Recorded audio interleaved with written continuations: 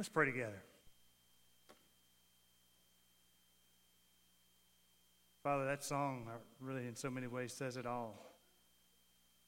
And so we echo just that you would open our hearts, our minds, the deepest places of our souls, and that you would pour in so that then through our lives you can be poured out for the blessing of others. We thank you for Jesus, and we thank you that we have this opportunity to be in your presence, to hear your voice. And so we pray that we would truly hear it now.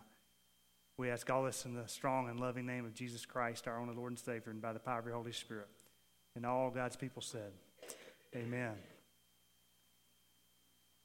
I grew up in the country, and my mom made a whole lot of skillet cornbread growing up.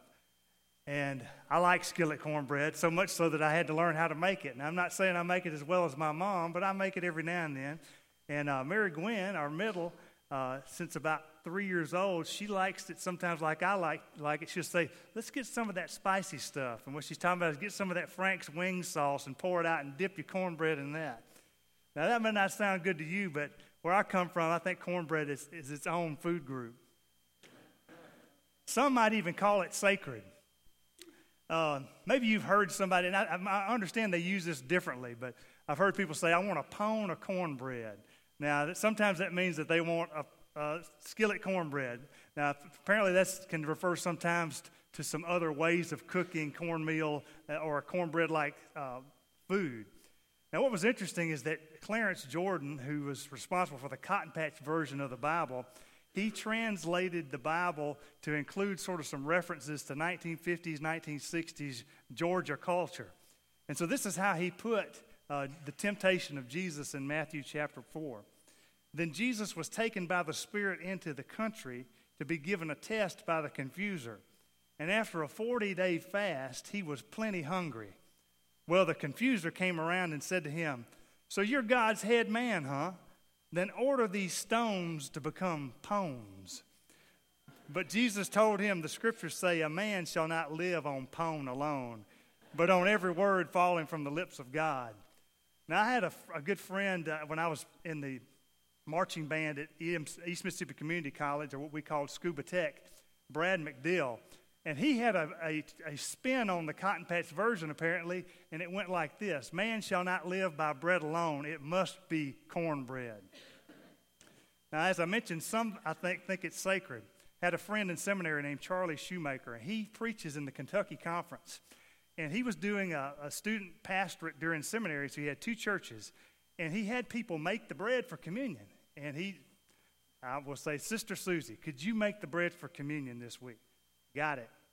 Well, like many Methodist churches, they had the white cloth over everything.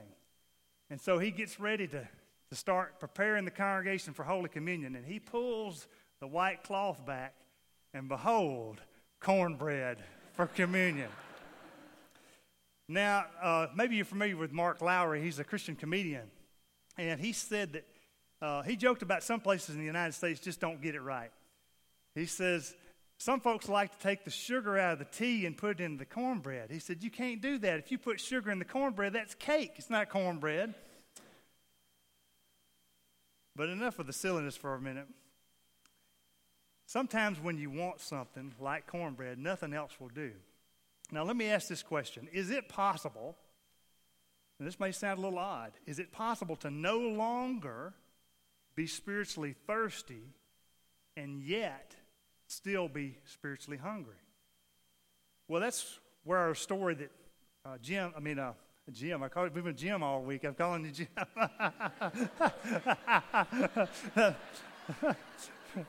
We've been in class all week. Our brains are fried, okay? But Barry read the story. But that story is part of a larger series of events in John chapter 4. And so when you go back to the beginning of chapter 4, you hear about Jesus was making disciples with his disciples, and they were baptizing, and he heard that the Pharisees heard about it, and so they decided to move on. And so they decided to leave Judea in the southern part of Israel and go north back to Galilee. And it says in the passage that Jesus had to go through Samaria. You could literally say it was necessary for him to go through Samaria. That's literally, I think, the language behind that. That's kind of curious because apparently there were two routes you could take to go from where they were back to Galilee. However, the route through Samaria apparently was the shorter route. But Jews probably, I would guess in some instances, would prefer to take the long way around to keep away from those folks that they were not too fond of, the Samaritans. But it says Jesus had to go through Samaria. And as they went on their way, they make a stop by a well. And it says Jesus is weary. And so he took a break there. And we learned later that his disciples went on into town to buy some food. We could say they went to Mama Hamil's and they were going to maybe bring some to-go plates back. And this woman of Samaria comes out to the well. And when Jesus encounters her, Jesus immediately asks for a drink. Apparently, as the story goes along, it's obvious that he has no way of getting water out of the well, and she has a jar. And she's kind of shocked by this exchange. She goes, "What are you, a Jew, doing asking me, a woman of Samaria, for something to drink?" And John tells us, as a little aside, the Jews are not real fond of the Samaritans. And Jesus responds in a very provocative way. He says, "If you knew the gift of God and who it is that's saying to you, 'Give me a drink,' you would have asked of him, and he would have given you living water." And she's like, basically, "What are you talking about?" And she's thinking he's talking about the well. "Look, this well's deep, and you don't have anything to draw any water out." And ultimately, Jesus says to her, "Look, if you drink this water out of this well, you're going to be thirsty again. But if you drink the water that I give to you, you'll never thirst again. And in fact, it's going to be in you like a spring of water welling up to eternal life." And if you read the story on over into chapter 7, Jesus makes it plain what he's talking about here kind of in sort of cryptic way. He's talking about the gift of the Holy Spirit, the very one who's going to make eternal life possible to bring us into that state.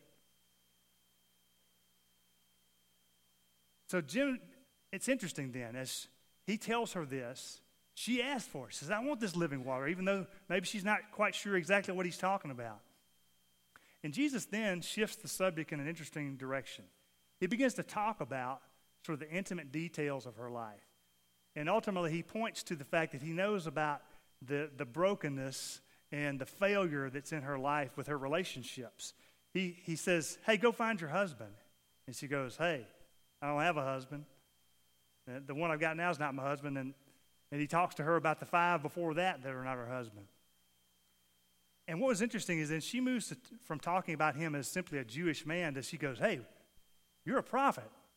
And then she begins to talk to him about worship and where to worship and what the Samaritans think and what the Jews think. And then Jesus cuts to the chase and basically says, "Look, all of this talk doesn't matter because a new time is upon us where the Father is looking for those who will worship him in spirit and in truth." And he goes on to talk with her. And then she says, "You know what? The Messiah is going to come, and he's going to tell us all about that." And he basically, in so many words, says, "Hey, I'm the guy you're talking about." And at this point, the disciples come back on the scene. And they're kind of wondering what in the world's going on. And they kind of feel uncomfortable about this situation. Hey, what's Jesus doing talking to this woman, this Samaritan woman? And as the conversation goes along, they have their to-go boxes, right? And they're like, "Rabbi, eat something." You can imagine them. We ate at Mama Hamil's this week on lunch break one day. You could see them pointing to the cornbread. And if Jesus were talking to us right here in those kind of trappings, he might say to us, "Boys and girls, I got cornbread to eat that y'all don't know nothing about." And he goes on to talk with them about what that really means.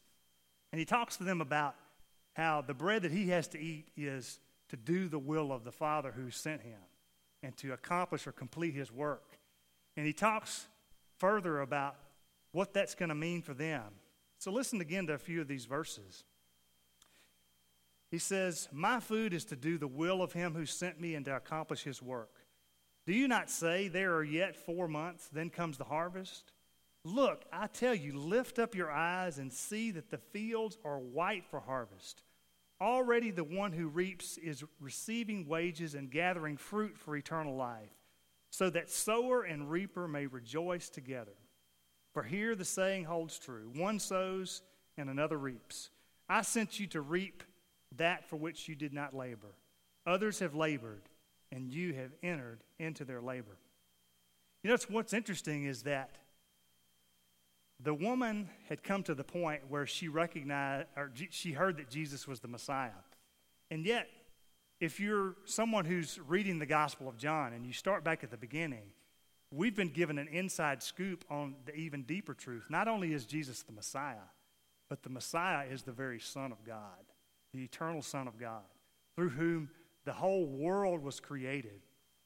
And so what that means then is that when Jesus shows up at this well and meets this woman, this type of woman with this kind of brokenness in her life, that this is nothing less than a personal visit by a personal God to the most unlikely place, to the most unlikely type of person. And it's precisely, not as an aside, not as something that she came looking for and begging for, something that he intended to offer her, the very living water of eternal life. And I think that's probably exactly why John, in a very subtle way, says to us, it was necessary. He had to go to Samaria to show us exactly what kind of situations he's willing to enter into, to see just how far and show us just how far he would go to offer people the true water that truly quenches our thirst and gives us true life. And then ultimately, then that becomes an object lesson for then what our calling and vocation is after we've received that life. You know, I experienced the living water in a powerful way in my life. And I'm not saying that you should judge your experience based on mine, but this is part of my story. This is my Samaritan woman story. I went off to East Mississippi Community College, you know, the infamous Last Chance U on Netflix. And I was looking forward to it.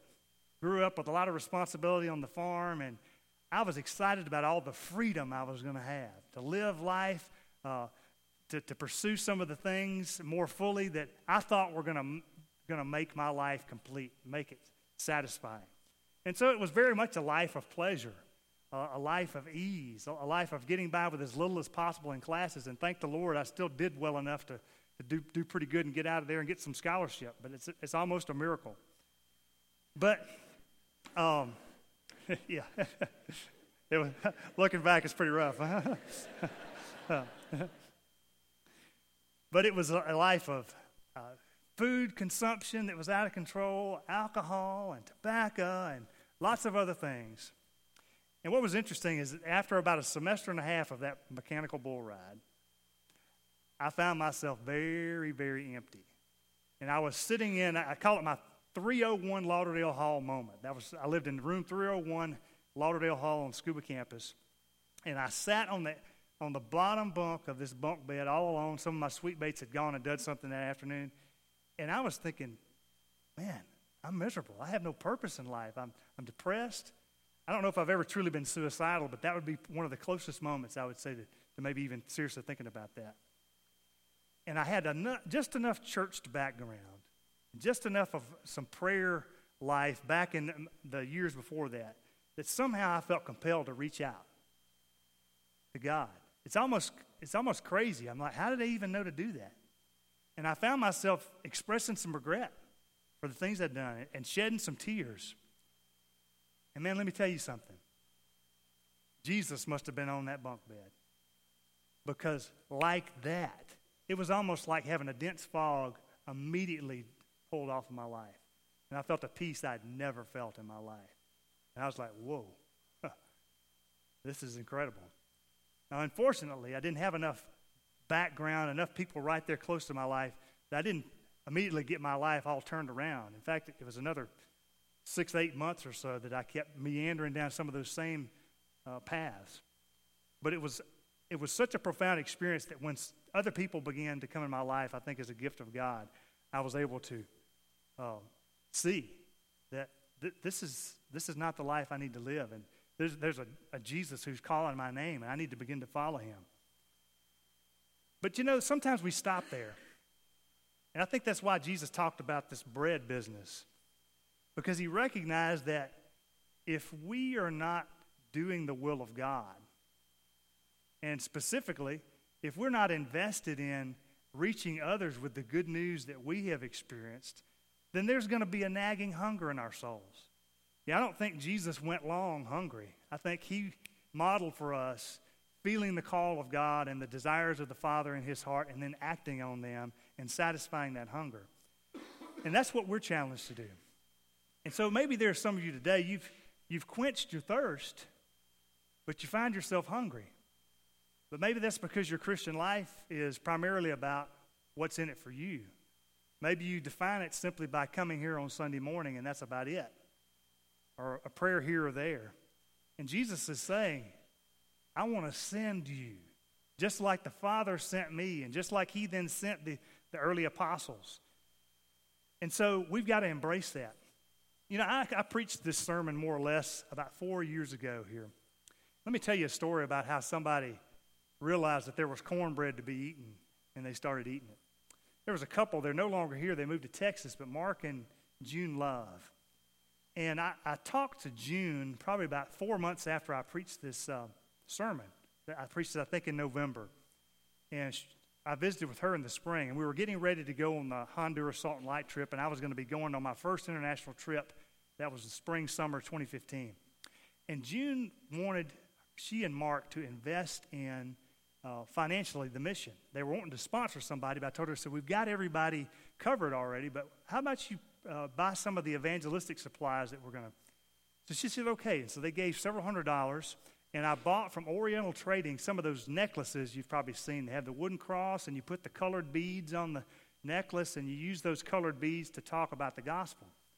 And so we did a pastor's training while we were down there, and we gave each of the pastors some of these keychains and necklaces, and we talked through how you could share, who God is and what sin is and what that does to our relationship with God, and on and on.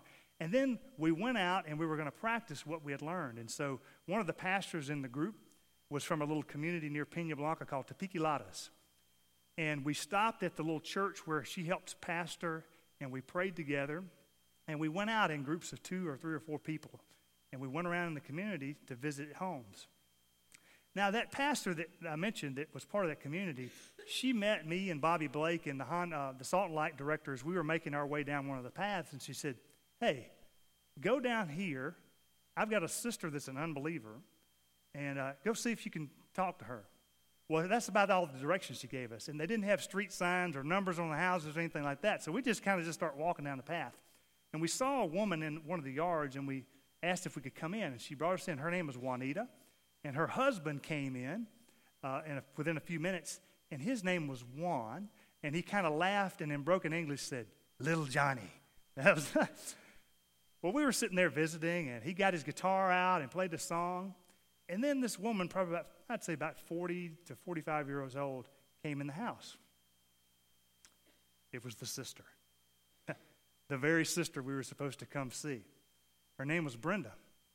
And we were sitting there, and we got our necklace out and began to share with them about how God was light and we were children of light. That's the yellow bead. And the black bead represents the sin that we chose to embrace and how that breaks our relationship with God. And the red bead stands for the gift of God's Son and how he shed his blood for us. And the green stands for the gift of new life in Christ and how we're called to grow in our faith. And the white bead stands for how Christ purifies us. And the blue bead stands for baptism and the gift of the Holy Spirit. And the purple bead is the color of royalty and reminds us that we're to not only accept Jesus as our Savior, but to accept him as our Lord and to follow him.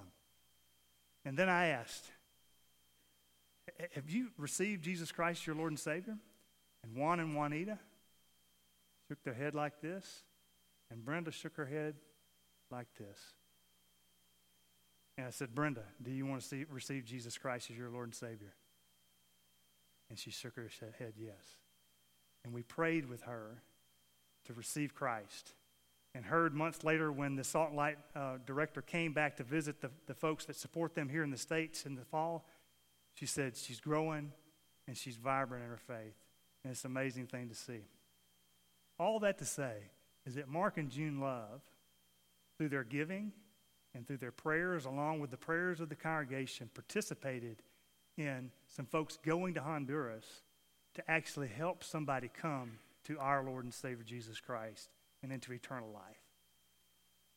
And it's important for us to recognize that we need to participate in that through all of our gifts, through our prayers, through our giving, through our relationships that we talk about when we talk about our presence, through our service, and yes, through our verbal witness. We talk about those elements of discipleship, and we need to engage all of those. But even a gift of money to buy some cheap little trinkets from Oriental Trading can be a part of sharing the good news of Jesus and bringing somebody into the kingdom of God. I share another little story because us parents in the room can be a part of doing this with our kids. There was one Friday that I was off. I was home with Melissa and the girls, and Mary Gwen said, it's our middle, she's going to be 7 years old this next month. This was probably about 3-4 months ago. She said, I want to write some cards for people in the neighborhood. So we got our computer paper out, we folded it up, and to be honest with you, I was a little reluctant. I was kind of wanting to do something else, but she said, I want to write for so-and-so. And she put something like, I really love you. Love, Mary Gwen. And she wrote it to about a half a dozen people. She said, I want to go carry them down to the people. I said, okay. And so we went out there, and I think we had Georgia in the stroller, and we went to those doors. And some of the people weren't even home. We left them on their welcome mat out front, and I'm thinking, oh gosh, they're not even going to find them probably. But what was really powerful is that when we rolled the garage door up to get ready to go out, Mary Gwen said to me, Daddy, Jesus told me to do this. And I thought, whoa, okay, we better go do this then. And even though I'm not feeling like it. Well, we've met several widows in our neighborhood. And one of there's a couple of widows that live either right on our street or right at the end of our street. And I ran into one of those ladies a couple weeks later at the grocery store. And she told me, she said, I'd gotten a note, and she said, I was going through some health stuff. I think it was the gallstones or something. It was not a pleasant experience for a week or two there. And she said, when I got that note, I cried. And she was so moved, she came by the house, and she brought the girls a $25 Chick-fil-A gift card. Now, the moral of the story is if you do good, you get the Chick-fil-A gift card. No. Now, Miss Doris is a strong believer, so it's not like she was taking Jesus to her. But it's a parallel. You know, when you care for somebody and you act on that prompting in your heart, you might get a chance to touch somebody. And friends, we've got a lot of ways in which we can do that through this church. Well, we've talked about, Barry's mentioned this a number of times, we use, to talk about our missions, we use the verse Acts 1:8 where Jesus says, you will be my witnesses in Jerusalem and Judea and Samaria and to the end of the earth. And we kind of rephrase that as Madison, Metro, Mississippi, and more. In Madison, that's us talking about like right here in town or in the county. One of the important ways that we're going to be trying to do that is through a new Celebrate Recovery ministry. An opportunity to minister to people that have deep brokenness in their lives. And the reality is we all have brokenness in our lives. I had deep brokenness in my life. You heard that in my story. But there's going to be a leadership team meeting, not tomorrow night, but next Monday night, January the 21st at 6:30 in the multipurpose room in our new education building, second floor. Is God calling you to that?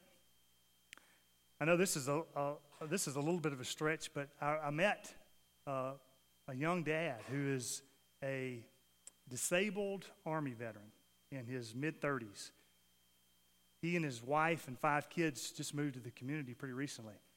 And because of the war wounds he's experienced, he's not able to do what he would want to do and has done. I mean, he not only was he wounded once, but he went back to serve in Iraq after being significantly wounded. And then after he was wounded again and had many surgeries, he went into law enforcement.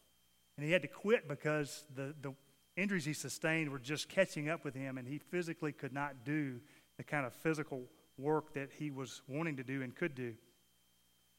And we've helped them some as a church, but the needs are pretty big. Maybe that speaks to your heart. You want to talk with me about that and maybe be involved in having some conversation and loving on this family and befriending them. You think out further abroad, Metro, we think about that as kind of the larger Jackson area, a few counties around. We have classes that go about once a month down to Poindexter Park in Jackson with Why Not Now to share food and friendship and encouragement with homeless friends and other people that are just struggling economically like many of us don't have to struggle. And so there's actually a class going today, New Covenant class apparently is going. Maybe you want to plug into that. You think about Mississippi. We've sent many teams out to serve with Delta Grace in the last year and a half, and we anticipate forming at least one intergenerational group this coming year. You can take your kids on that.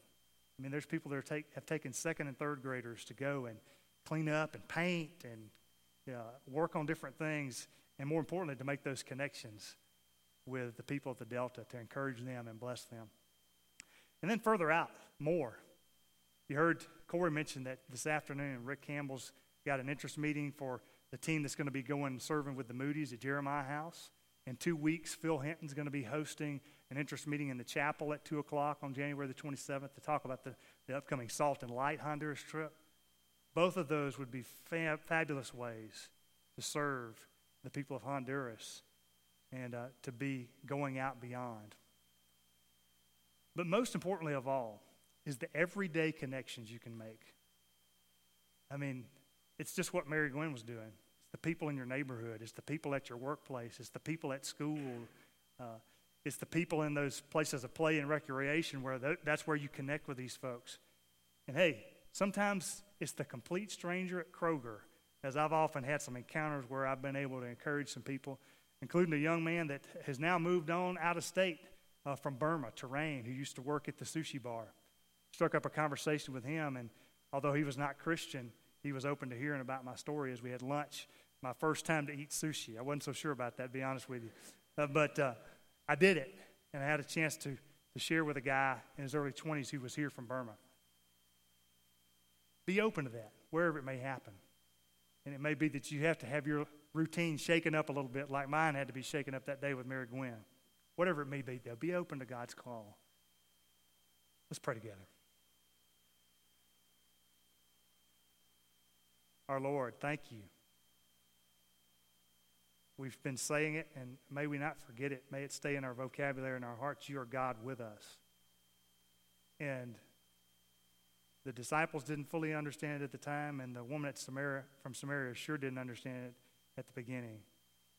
But you were literally God with us in person, visiting an unlikely place and a most unlikely person to minister your grace, your saving grace, to heal a heart, a life. And she, as soon as it began to dawn on her, began to share that with others. And it cascaded out into her community. And many people came to hear for themselves, and they believed. The gospel broke out in Samaria, of all places. And we thank you for that. May it teach us. Lord, help us to first and foremost have our thirst quenched, receiving the gift of you and your Spirit unto eternal life, where you heal our relationship with you and you bring us back into fellowship with you and you put our lives back squarely into your purpose for us. But Lord, help us to know that if we're going to walk with you and live your purpose and do your will, that ultimately that's got to include concern for others and a willingness to be your witnesses wherever you might send us. So help that to be more than talk and a good sentiment, but help it to be reality this day in our everyday lives. And then, Lord, however you would have us to serve through this congregation in some of these avenues, in Madison and Metro and Mississippi and more. Thank you, Lord, and we ask all of this through the power of your Holy Spirit. And all God's children said, amen.